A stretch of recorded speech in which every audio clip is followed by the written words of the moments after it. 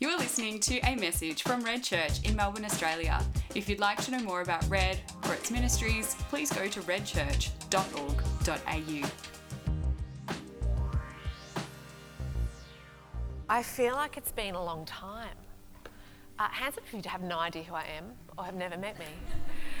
It's been a while since I've had the privilege of speaking with the PM crew, and I'm really privileged to do so. And I'm particularly privileged to start to set the scene for what I think is one of the most significant series we could possibly look at.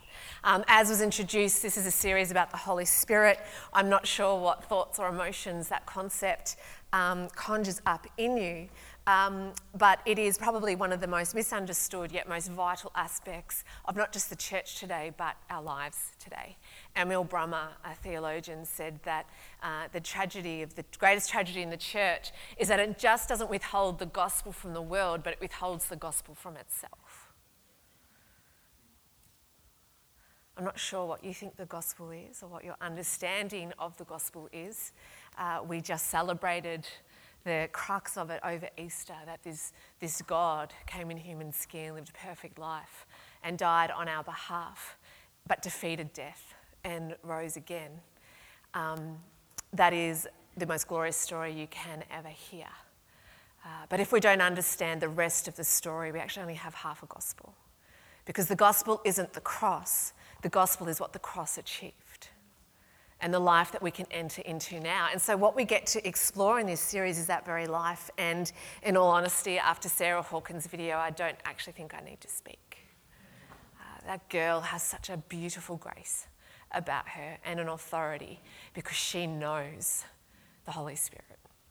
She lives and breathes the presence of the Holy Spirit, and she can be in another room, probably in Lilydale, while you're watching that, and yet you feel that Holy Spirit emanating of her. Oh, for more people who have that effect on people's lives, that leave a compelling, what is that? I want more. So this series is about that. This series is looking at the Holy Spirit. Today, I'm just going to lift the lid. We're covering this between now and June 9 when we celebrate Pentecost, the beginning of the church, the Holy Spirit being poured out. And so today, all I want to do is just set the scene to look at the breadth of the topic. And then as weeks go by, we're going to look at all sorts of different things around gifts, around disappointment, around what it means to be filled with the Spirit, and a whole series of different topics. But today, consider this as your introduction, and I'm going to do my best to introduce you to one of the most mysterious topics we could be looking at, yet the most forgotten and misunderstood. I want to start with a passage here from Acts 1. And before I go there, I want you to realise that Jesus has come, he has died. The disciples, are rightly so, are feeling a bit peeved or a bit disappointed or ripped off. Not sure if you've had that feeling before, but God himself had walked and talked with them for 3 years, and then within a matter of a week, everything turned from glory days to death. And they felt really disappointed and ripped off that this God wasn't who he said he was, that instead of bringing in the kingdom and Israel climbing up the status quo of the ladder of the day and standing on top of the empire of Rome, they were now seeing their Jesus that they loved in the most humiliating death on a cross, and they're confused and they're despondent. It's only a couple of women who happen to encounter the fact that he actually did rise again, and it was them who gave them that good news. Oh my goodness, did he have a different plan all along? Is there something else that he was actually saying? And yet when they go back in time, they go, oh, he told us this would happen. Oh, he actually said that. But what is it today that he tells us will happen, but we're kind of caught up in just the despondency or the disappointment or the reality of life that we miss out on actually, I know I told you this is going to happen, but this is what I've got for you, this is what I want to do. He spends 40 days as a resurrected Jesus continuing his teaching that he started on earth about the kingdom of God, and then he resurrects, ascends into heaven. And we have this passage in Acts 1, written by Luke, who also wrote the Gospel of Luke. And he says this, in my former book, Luke, Theophilus, who I don't know who that is, but I like his name, I wrote about all that Jesus began to do and teach until the day he was taken up to heaven, after giving instructions through the Holy Spirit to the apostles he had chosen. After his suffering, he presented himself to them and gave many convincing proofs that he was alive. He appeared to them over a period of 40 days and spoke about the kingdom of God. Kingdom of God is Jesus' favourite topic. There is no topic he speaks about more than the kingdom of God. The kingdom of God is the realm of his rule and his reign, where his will happens unfettered. Nothing to distract, to steal it, to discourage it. And he talked about that the whole 3 years that he had his ministry, only 3 years. And then he comes back alive, dead and then alive, and then speaks about the same topic again. But this time with even greater authority, because he'd actually changed the world order. Prior to Jesus, we have this reality where heaven and earth are completely separated. That there is the good and then there's the good and the bad kind of mixed on this place called earth.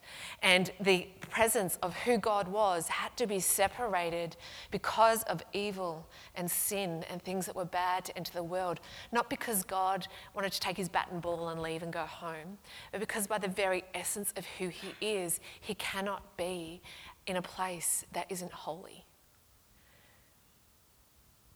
A little bit like you get the opposite ends of a magnet and try to get them together. You just possibly can't because they're too compelling or repelling energies. And so we have this distance and this separation. And throughout the drama of Scripture, we see these moments where the Holy Spirit, God's presence himself, is able to come down and do something but then has to go. He never has freedom to come and do stuff with his people or on the earth. And so a few chosen prophets and a few chosen instances have the encounter of the Holy Spirit in the Old Testament. But what we have, because Jesus' death is the death of death that absorbed all of that evil and all of that suffering and all of that curse, all of a sudden those two, heaven and earth, can combine. That you don't have to wait till heaven to experience the reality of the kingdom of God, but it's a reality that we have before us right now, which is why when Jesus' first message he spoke was repent, turn around from the way you're living because the kingdom of God is here. It doesn't have to be like this. There's a whole other avenue, there's a whole other room that I want you to enter into.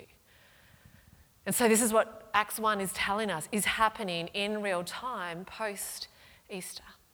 Post the death and then the resurrection of Jesus. The passage goes on. On one occasion, while he was eating with them, he gave them this command: do not leave Jerusalem, but wait for the gift my Father promised, which you have heard me speak about. For John baptized with water, but in a few days you'll be baptized with the Holy Spirit. Hands up if you understand that passage. It's easy to let's just move on. There's a few juicy things in there. The disciples knew that Jesus passed on the mission he gave to the 12.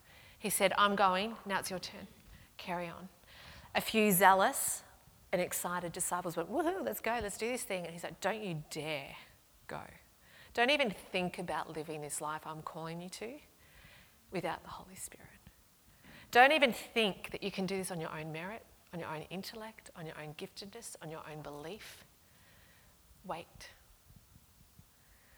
The word wait in Hebrew is an active concept. It's not passive. It means to seek. It means to wait expectantly for something to come. It's to look out the window to see if that person's coming up the driveway yet. Are they here yet? It's an active stance. It's not a passive stance. And he says, wait for the Spirit so then you can go with my presence and complete the mission that I've got for you. And then the cryptic bit. For John baptized with water, but in a few days you'll be baptized with the Holy Spirit. And he is speaking here about a second baptism. At this stage, people's theological cogs are going to be going, I was baptized as a child, but do you get baptized with the Spirit when you become a Christian? Not sure, but we're going to look at it. All I know is that God's got more for us than what we have now, as individuals and as a church. And so we have these two baptisms that Jesus speaks about, baptism of the Holy Spirit and then the very dwelling presence of God himself. This is a big deal. And according to Jesus, there's no point trying to live life without this. Without this, it is hard. If there's a Holy Spirit, there's a lot of unholy spirits. We don't understand the spiritual world because you have grown up and you have been taught since you were little that all that matters is what you can taste, see and touch. What is rational, what can be understood in the mind. We are one of the very few generations or cultures that have grown up with that worldview. Other worldviews, the spiritual reality is more dominant than what you can see. And God knows that that is the reality. And so he's saying, I want to give you the Holy Spirit, the good one that can overcome any other spirit that you have. So Jesus gives this incredible, cryptic but intriguing response. And in good human fashion, this is the human response. Then they gathered around him and asked him, Lord, are you at this time going to restore the kingdom to Israel? They have an ideal and they have an expectation of what it is Jesus is going to do and who Jesus is going to be. The whole time Jesus walked amongst them, their unspoken expectation was that Israel would be restored as a nation and an entity. That the oppressor of Rome at the time would be defeated and Israel would climb the ladder of what was the status quo of the time. And here Jesus is going, I've got this Holy Spirit, I've got 2 baptisms for you. You're going to go to Judea, you're going to go to Samaria, you're going to go to the ends of the earth, of which you and I are the byproduct of, by the way. But they're stuck over here. So are you going to build a kingdom in Israel? Old expectations were hindering their ability to see and perceive a completely new thing that God had for them. And so in true focused Jesus fashion, he replies and says, it's not for you to know the times or dates the Father has set by his own authority, but you will receive power when the Holy Spirit comes on you, and you'll be my witnesses in Jerusalem and in all Judea and Samaria and to the ends of the earth. He'd spoken about this many times when he was alive, prior to his death, and he's on message. He stays on point. He is determined that his purposes get released on the earth. And death can't defeat that. Human expectation can't defeat that. Human despondency can't defeat that. He's on target, he's on message, and he is determined that this Holy Spirit come. In fact, in an earlier passage in Luke, he says, in leading up to his death, he goes, guys, it's better that I go, because if I go, you get to have the Holy Spirit. He is so excited about that. It's like he's got a really good friend that he wants another really good friend to meet, and he can't wait till you meet. And he's so excited about you meeting that he's not even insecure. He doesn't have to be there in the meeting. He's like, you guys are going to love each other, and it is better that I go. He has such an anticipation and hope around the Holy Spirit, and he knows that it's coming to be the Holy Spirit's season, and he's excited. He's not remotely worried or concerned. And so this series is about this very topic. This is the more in the more than me that we see on our slogan all the time when we look at our logo. This year we're looking at a year-long series of More Than Me, getting outside of ourselves to realise there is a much bigger reality and a much bigger story that is we're invited into.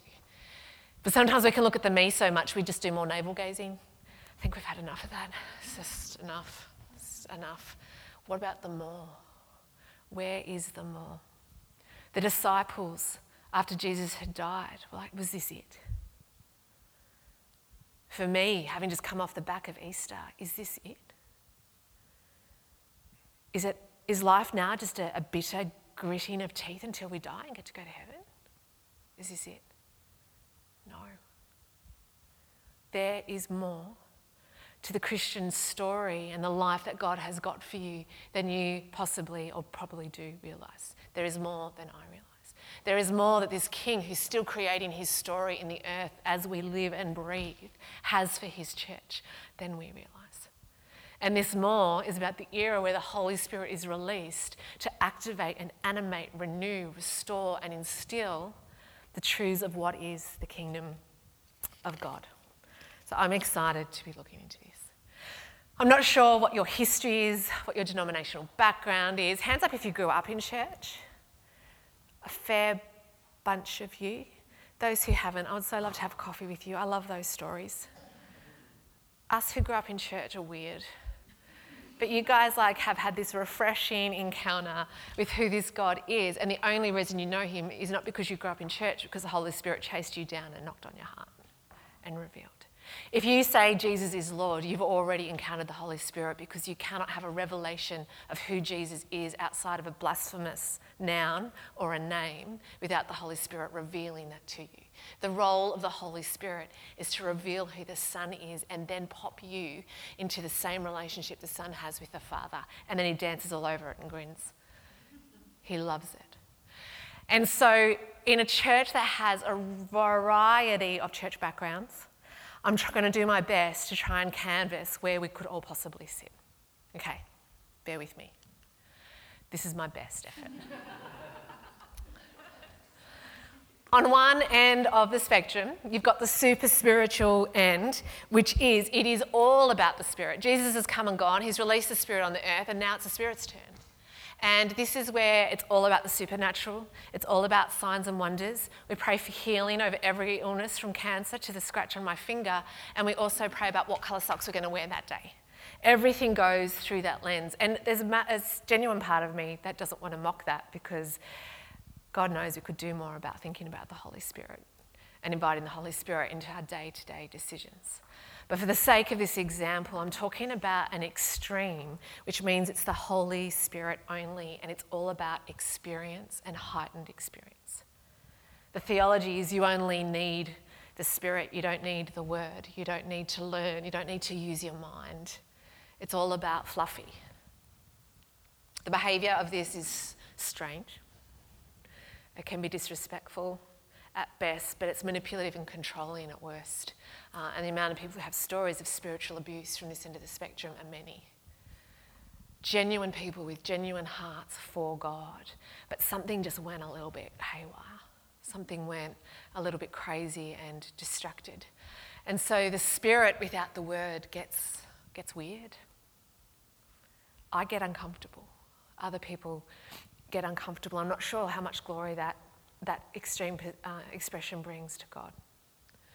The other end of the spectrum, I'm not sure of the right word to use, I've just called it enough. That is, there is no more. We have enough.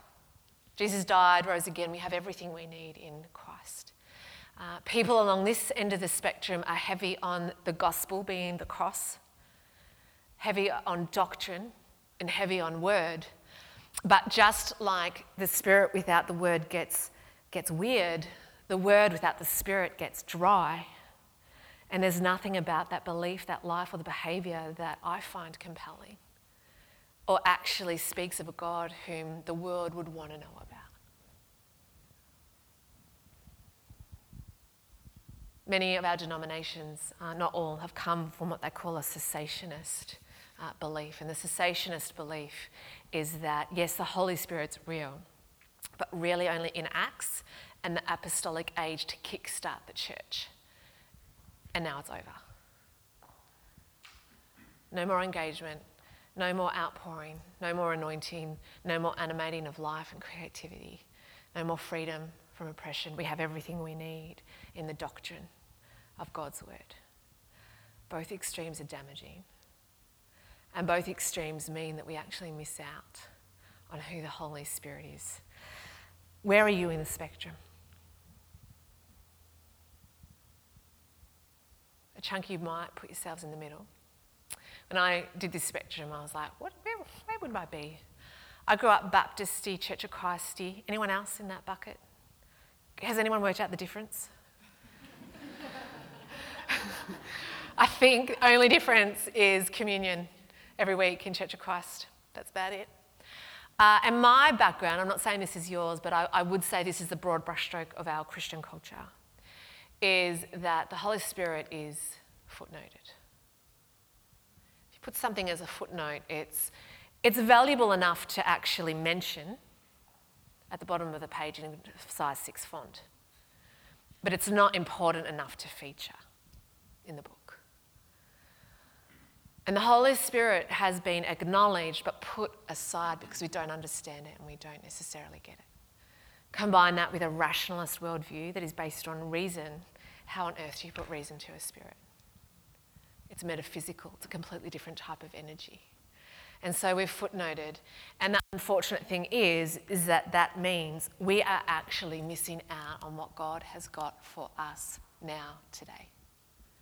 I heard someone say once, I've never forgotten, the Old Testament was the Father, was centre, front and stage, and he was rejected.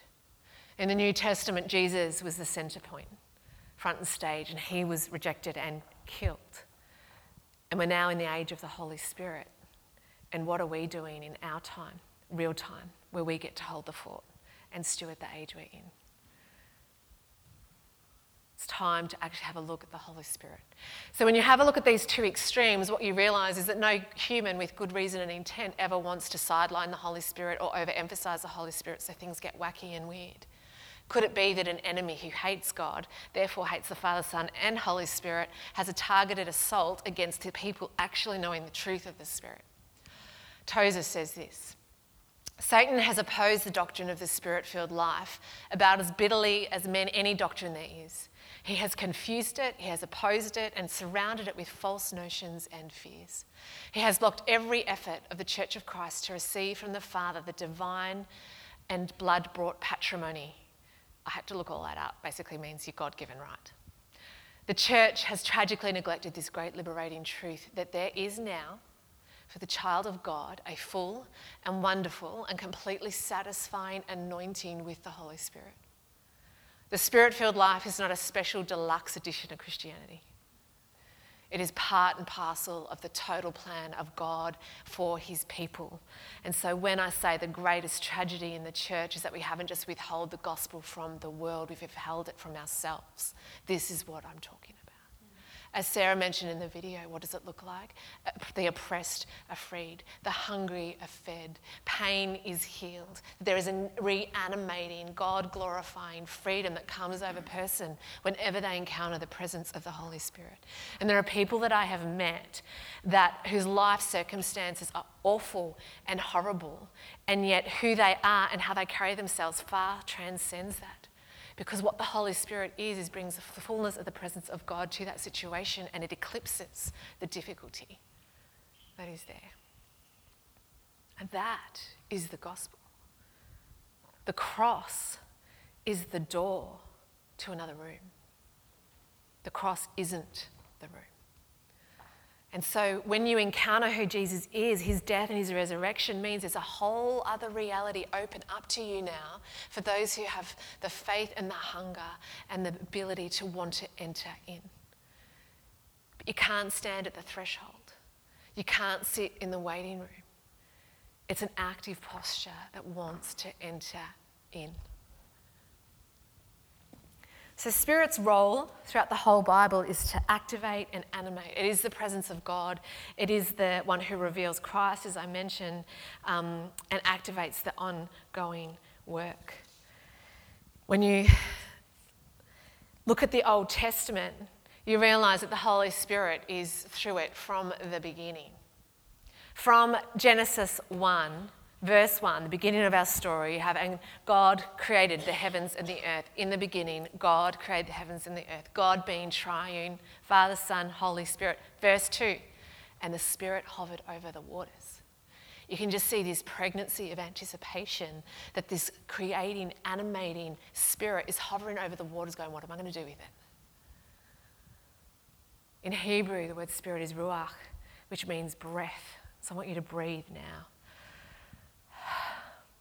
By very virtue that you have breath means that you already encountered the Holy Spirit. That is not some nice little theological thing to put out there. That's actually true.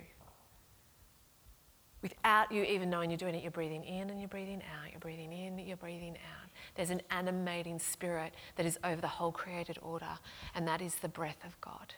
If you know him or you don't know him, that's how real he is, and that's how present he is in this world, that we have that breath. But as life goes on, as the story goes on, you have him as the creator and the source of life. You have him the presence with the Israelite people as they are called out. You have him being the pillar of cloud by day in the story of Exodus, the pillar of fire by night. He is the presence. He releases creative gifts. Whenever you look and read about history and revivals or movements of God's Spirit, creativity always go hand in hand with the release of the Spirit. And I'm not talking about the creativity where you can put a nice filter on Instagram, preferably the gold toaster. I'm talking about a genuine creativity where something completely new is being expressed. Do we or do we not live in a time and place where we're desperate for imagination? Are we not bored and or dying for lack of imagination? The same Groundhog Day? We think it's all been done. Maybe it hasn't. There was a renaissance in the 1500s where forgotten creativity was rebirthed, literally. We need a life renaissance. We need a rebirth into life again. And when the Holy Spirit is released, creativity goes hand in hand. Special anointings fall on people. There's revelation to prophets. In the Old Testament's only on a few, because you've got that separation from heaven and earth, and the Holy Spirit can only kind of go in a little bit, can't stay there for long and then leaves. But the Holy Spirit dwells in fullness in God's temple and the tabernacle as well. And so holy is this divine presence that only the priest can enter in, and only once a year. That's why monks have a cord around their belt. In case they die in the presence of God, they can get pulled out. It's holy. When you encounter something holy, whatever is not holy burns away. When you encounter something holy, whatever is not right or true or matches that holiness gets dealt with. Which is why often when the presence of God enters a space, it manifests. Of course, yes, the presence of God is everywhere. Sarcasm intended. I'm talking about the manifest presence of God. Things are put back in their proper order. And so you see throughout the Old Testament these signposts and foretastes, and the Holy Spirit inspires prophets to speak about two things: a coming Messiah who'll take away the curse on the world, and a coming of a Holy Spirit that won't just be poured out on a few prophets and a couple of priests, but poured out on who? Go on, see if you can beat the AM crew. What's the promise of the Holy Spirit in the New Testament?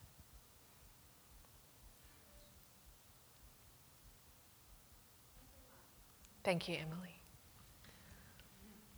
Old man and young man, on women, on men, on sons and daughters, on slaves and free. In other words, it's not some divine version of Christian belief. It's available for everyone. I'm not sure what your experience of it is. Simon Ponsonby, in his book called More, which we're making available, will be at the bookstand for you to buy, talks about all the questions that are raised with this whole topic about the Holy Spirit. Is it second to conversion? Is it next to conversion? And he unpacks all the different ideas, giving biblical references for all. But what I love is he says, I don't actually know necessarily, because it's the Holy Spirit who can do all sorts of different things. For some people, it is an instant divine encounter. And I've had people have these stories where they have a palpable sense of God's presence. And when that happens, they're marked with joy, they are marked with boldness, and they are marked with this unfettered assurance about who they are before God. And they are struck by the love of God. And that love then mobilizes them into a whole new way of being. I don't think I've had that. I don't know about you. I'd love to have that. Some people are scared of it. I'm not. I would love it. Simon Ponsonby says, some people jump into the deep end of the pool and some people walk down. I literally walk down in the pool from the shallow end to the deep end. And my experience has been that that's my encounter with the Holy Spirit. I'm walking down to the deep. But you know, it doesn't matter in one sense, because whether I have been baptised or I have not been baptised in the Holy Spirit, all I know is I want more. This is enough. It's not enough in my personal life. It's not enough in the world of church. It's not enough for what the world is needing. And I'm hungry for more. And it's Christ's invitation that we seek out this gift. And this is what this series is about. In the New Testament, that's the Old Testament where it's just setting the scene. In the New Testament, the New Testament's written in Greek, and the word is pneuma, spirit, which again means breath and spirit. And right from the start, you have John the Baptist giving a baptism of repentance. And then he says, I baptize you for the repentance or for the forgiveness of sins, but someone is going to come whose shoes I'm not even worthy to tie, who's going to give you another baptism, and he's going to baptize with the Holy Spirit and with fire. Matthew 3:11, early on in the Gospels, we have this two baptism thing. Fire, similar to holy, burns up anything impure. Anything that is not right, anything that is not good, anything that is against the created order of a loving God and a good Father, the Holy Spirit cleanses and heals and repairs. Discouragement, failure, shame, oppression, jealousies, despondency. And he loves to do it. He's excited to do it. Then we have Jesus. Jesus is conceived by the Holy Spirit. You cannot remove the Holy Spirit from the life and ministry of Jesus. Conceived by the Holy Spirit, his ministry didn't commence without it. As Sarah said, Luke 4, the Holy Spirit takes him to the wilderness where he's tested, but the Holy Spirit is with him that whole time. He prepares Jesus for ministry, and in fact, he's the one that does the ministry. And it's taken me 39 years to realise this Easter I had an epiphany. You may be ahead of me, I don't know. But this Easter, I'm like, hang on a second. I thought Jesus died, was put in a tomb, and because he's Jesus, he waited 3 days and then went, okay, it's time to wake up. And we have the story. No. Do you know Jesus fully died? He was dead. Like dead. The Holy Spirit, the Creator and source of life, resurrected him. Why does that matter? Can you imagine the trust Jesus had of the Father and the Spirit to go, I'm fully dying here. You guys better raise me to life. I don't know what's going on in your life where through surrender and lack of control, you're there and you're like, you better turn up. You better turn up for me. That desperation and the resurrection in your life is so needed and so real, but you can't control it. You cannot resurrect your pain or the things that have happened to you or the disappointments. You cannot resurrect the life actually God spoke over you when you were knit together in your mother's womb. You have no power over that. It doesn't matter how many personality tests you do, how many self-help books you read, and how many times you win the day. Only the Holy Spirit can do that. And this is what is so magnificent about his invitation before us, is he says, would you just, I'm here. Song of Songs talks about a God who leaps over the mountains, but he knocks at the door. And I cannot help but feel that's where we're at the moment, not just as a church at Red, but as a church the worldwide. The church the worldwide is like a carp. A carp is a fish. And in his book, More, by Simon Ponsonby, he talks about how he was on a holiday with his family and he woke up one morning and he just felt the Spirit of God say to him, I'm going to talk to you today very clearly about my church. And he's like, cool, love that. Love the church, love you talking to me. So he's kind of anticipating something. In the afternoon, they went down to the bottom of the property where they were staying, where there was a decent-sized pond, and he saw a carp, a fish about this big, in the shallows, but the shallow of the shallows, so only a bare minimum amount of water. And naturally, when you see a fish where it doesn't belong, it struggles. It had enough water to kind of flap about, but not enough water to be free. And he was really burdened by that, and he tried to work out a way to save the carp, and he got a brush and shovel, and he tried to, because if you touch fish, they get sick, so he's like trying to deal with the fish, and then he takes it to the deep end. Flies off. As he was walking back to the accommodation, the Holy Spirit said, that's my church. Stuck in the mud. Looks good, the cogs are turning. The rosters are filled. But there's no water coming through the pipes. And the people are dry and thirsty. And they're discouraged for a lack of life and vigour that I want to bring. He says in his book, the church is like that carp, mature, distinguished and impressive. She has lived long, fought hard, eaten well, but she has left or been lured out of the deep waters. And here she is stuck in the mud and suffocating. Occasional momentary relief from the odd spiritual watering cannot save her. Her only hope is to get back into deep water.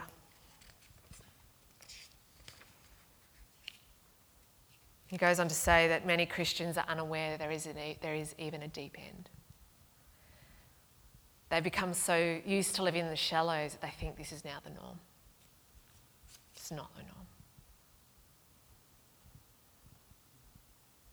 Are we withholding the gospel from the world? And are we withholding the gospel from ourselves? To have footnoted and sidelined the Holy Spirit. This series is all about having a healthy word and spirit look at the Holy Spirit.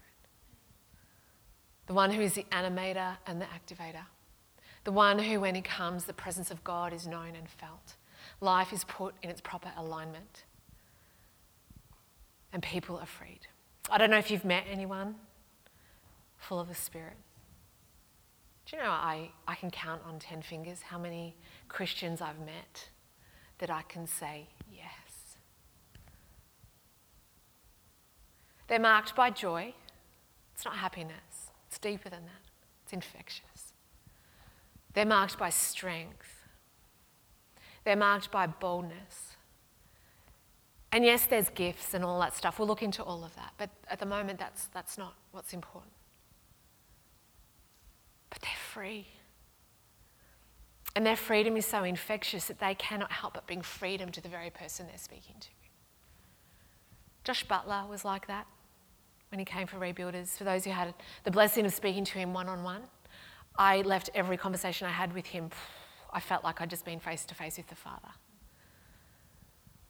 Had incredible joy and love. Every person he spoke to, he made sure the conversation was about them.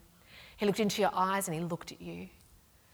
I then found out what is going on in his personal life back home, and I was like, you would never know. No one would ever know the trials and the struggles that he's facing in real time, because he's standing above them.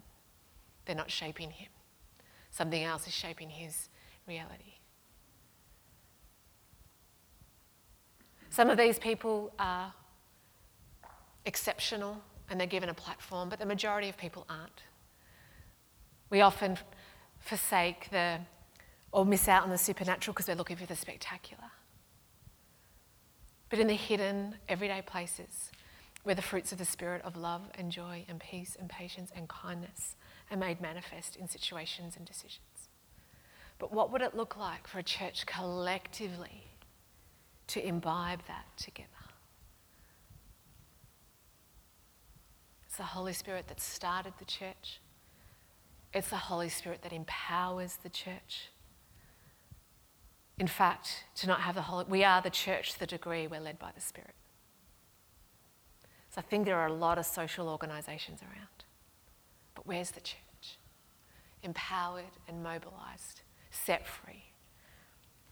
Because the Holy Spirit is certainly no footnote, but a biblical reality.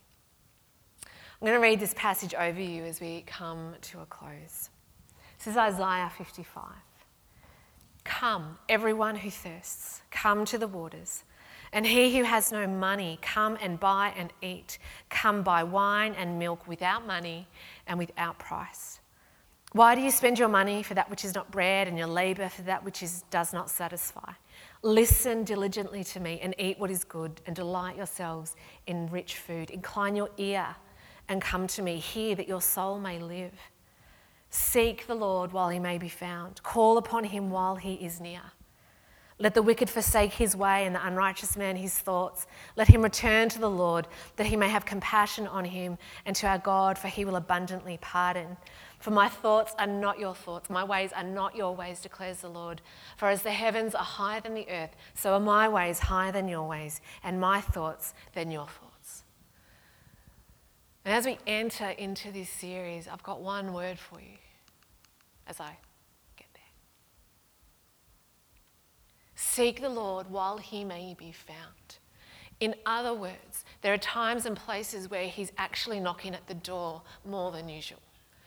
And there are times and places where he actually wants you to let him in so that he can actually do something new and different. He can put the house back in order and put it in a design that you couldn't even think of yourself. Seek the Lord while he may be found. In the Hebrew, this means an ardent, persistent, ongoing seeking. It's a bit like that active waiting. It's not just sitting on the couch waiting for someone to appear and knock at the door. It's like, are they coming yet? Are they here? It's ardent, it's persistent, it's looking for. And what's interesting is that the word seek in Hebrew is synonymous with the word repent. A word we don't use very often to our own demise. But to repent isn't some heavy Christian concept that's like, told you were bad. No, it's to say this isn't working. And this isn't the life that I know that I'm called for, and I know there is more, but I don't know how to get it. And I look to who you are, Jesus, and I know you live that perfect life, and you want to live that perfect life for me. So I'm going to turn towards you. I'm going to turn from that way, and I'm going to face this way, and I'm going to come towards you, and I'm going to surrender, and I'm just going to admit I can't do it. I'm tired of trying. I'm tired of pretending. And I want more.